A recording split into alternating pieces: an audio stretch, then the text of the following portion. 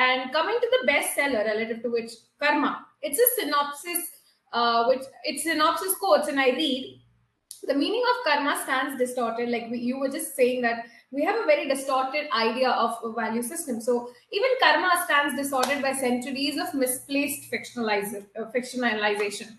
So karma remains a disquieting enigma to the few who refuse to accept compromise notion. Tell us why it remained so disquieting and what made you write it. What was that connected with people, making it a national bestseller? Although I'm convinced right now, because if somebody gets to know you, it doesn't come as a surprise that karma became the bestseller. But you tell us what connected you with that idea and what ended up becoming people's point of connection. You see, karma, action, becomes a convenient armor to defend the actor, the karta. When we talk of improvement or betterment or elevation of consciousness, having a better life, being a better human being, we are talking of ourselves. So the entire wisdom process or spiritual process refers to the ego, the self. That self is the actor, the karta, the one who does, the one who acts. So everything that we do has to be targeted at the doer. Because it's the doer who does, it is the doer who enjoys, who suffers, who is happy, who is sad, right? The actor matters because we are the actor. We are not the action. The action is just the actor manifested. Even when the actor exists sans action, the actor does exist. Action may or may not be expressing itself at all times, but the actor always is. Sometimes active, sometimes passive, latent. So it's the actor we must concern ourselves with. Instead, what we see happening is that we concern ourselves solely with the action. What are you doing? Is your action good or bad? Now that's a deep internal conspiracy against ourselves. The actor is not only the one who suffers, but also the one who wants to continue to suffer. The actor has a stake in its own suffering. That sounds strange to hear. Why would somebody want to continue to suffer? But that's the way we are. Because the configuration of the actor that we carry within, the kind of ego that we have, that survives only in suffering. In joy, it disappears. So for its own existence, it wants to continue suffering. If it must suffer, then it's imperative that it does not improve, because improvement would mean the end of suffering. If it must not improve, then it must not make itself available to diagnosis or observation. Therefore, the attention must always be on something else rather than the ego, the actor, the sufferer. Hence, something more convenient has been spotted, and that is action. We keep talking of karma, the action, so that we may conveniently escape looking at the actor. Now, that's the genesis of the book. And what further bothers me is that there are things like law of karma and karmic balance, and that's also related to reincarnation and so many other things, rebirth. There is an entire library around these terms, I suppose now. So all that needed to be demolished.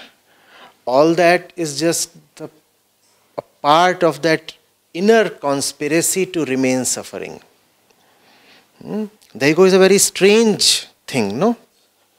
It conspires against itself. It wants to continue suffering. Now, somebody needed to bust that conspiracy, though a lot of that has been done in very effective ways already in history. But in today's time, I am trying to do my little bit. So that's where that book came from. It attempts to put the focus back on the doer. If you do not know who you are, you cannot improve. And if you cannot improve, then no point trying to change your actions. Because the point the action is coming from remains the same. You are just artificially modifying the surface. The wall is hollow and you are putting layers and layers of paint on it. That won't strengthen the wall. You understand the wall? The wall is the actor. The paint is the action. And we are trying to paint our hollow and diseased selves with good, holy, pious action. Let's do good deeds. Let's do this, let's do that. Without knowing who is the doer. And that's the fundamental ignorance and suffering of the doer. Lack of self-knowledge. It does not know itself, so it suffers. And how can you know yourself if you do not even want to know yourself, if your entire attention is towards something else? So, the doer has to be known, the doer has to be scrutinized, and then there is a smooth and effortless change in action. Action you don't even have to worry too much about. Once the actor is set right, the quality of action just improves by itself. There is a beauty then in everything that you do, you say, you think. And there is a beauty about your entire existence, your very personality. Because now the roots have been nourished. What's the point in taking care of the leaves? The leaves are the various kinds of thoughts, deeds, actions, emotions that we have. The roots are the fundamental ego tendency. The roots have to be first of all taken care of. If there is problem in the roots, if there is termite, if there is lack of nutrition, then what's the point in worrying, wondering so much about the twigs and the leaves? I really like how you have simple analogies in which you braid the conscious practice of development so that one doesn't find it very difficult to understand that ultimately it's for their benefit and it is coming from a place of understanding, right? So that makes sense to me because ultimately, because everybody wants to have an answer, everybody has something that they're seeking. Everybody, I think it would be safe to say nobody is charmed by the idea of being sorted, of being in control, of being well, of being happy, of being, I don't know, maybe just very complete, if I can say that. So And I'll just take your permission to interfere here. That's what is fundamental. Just as we were talking of freedom, this thing is very, very fundamental. It does not come from something else. It is a priori. It is a priori. It does not require something prior to itself. Why do we want to be sorted? Why do we want to understand? Why do we want not to be tensed? Why do we want to be relaxed? There is no reason. That's just our nature. That's the fundamental nature of consciousness, to be relaxed, to be in command, to know, to not to be afraid, to be simply sahaj, or to be simple, just to say, to be simple, not complex, not problemed, not convoluted. If you'll ask why is it so, no reason. That's the way consciousness is. There is proof for the way it is, but there is no proof for the question, why is it so?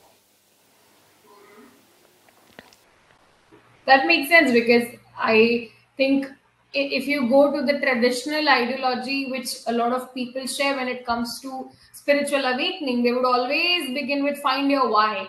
So this comes as a breath of fresh air, that sometimes you don't have to seek answer for things that just pertain to your basic nature of Yes, of course, existence. of course. So that to me is a great insight, and that was the idea when I was deciding to moderate you, because a lot of people have been following you, and you enjoy a huge number of people who relate with the ideologies that you share. And there was this side that they wanted to know as to what is Acharyaji's perspective of when he brings us the bestseller, speaks to us, or thinks in a certain way. So I think that was in my mind, and I think I personally enjoyed this conversation. It is always a great insight to look the world from your lenses.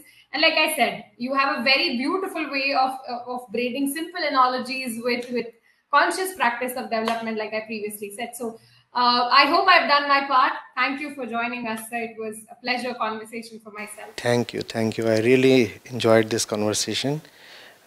Thanks to both of you, and I look forward to having more of it in the future. Thank you, sir.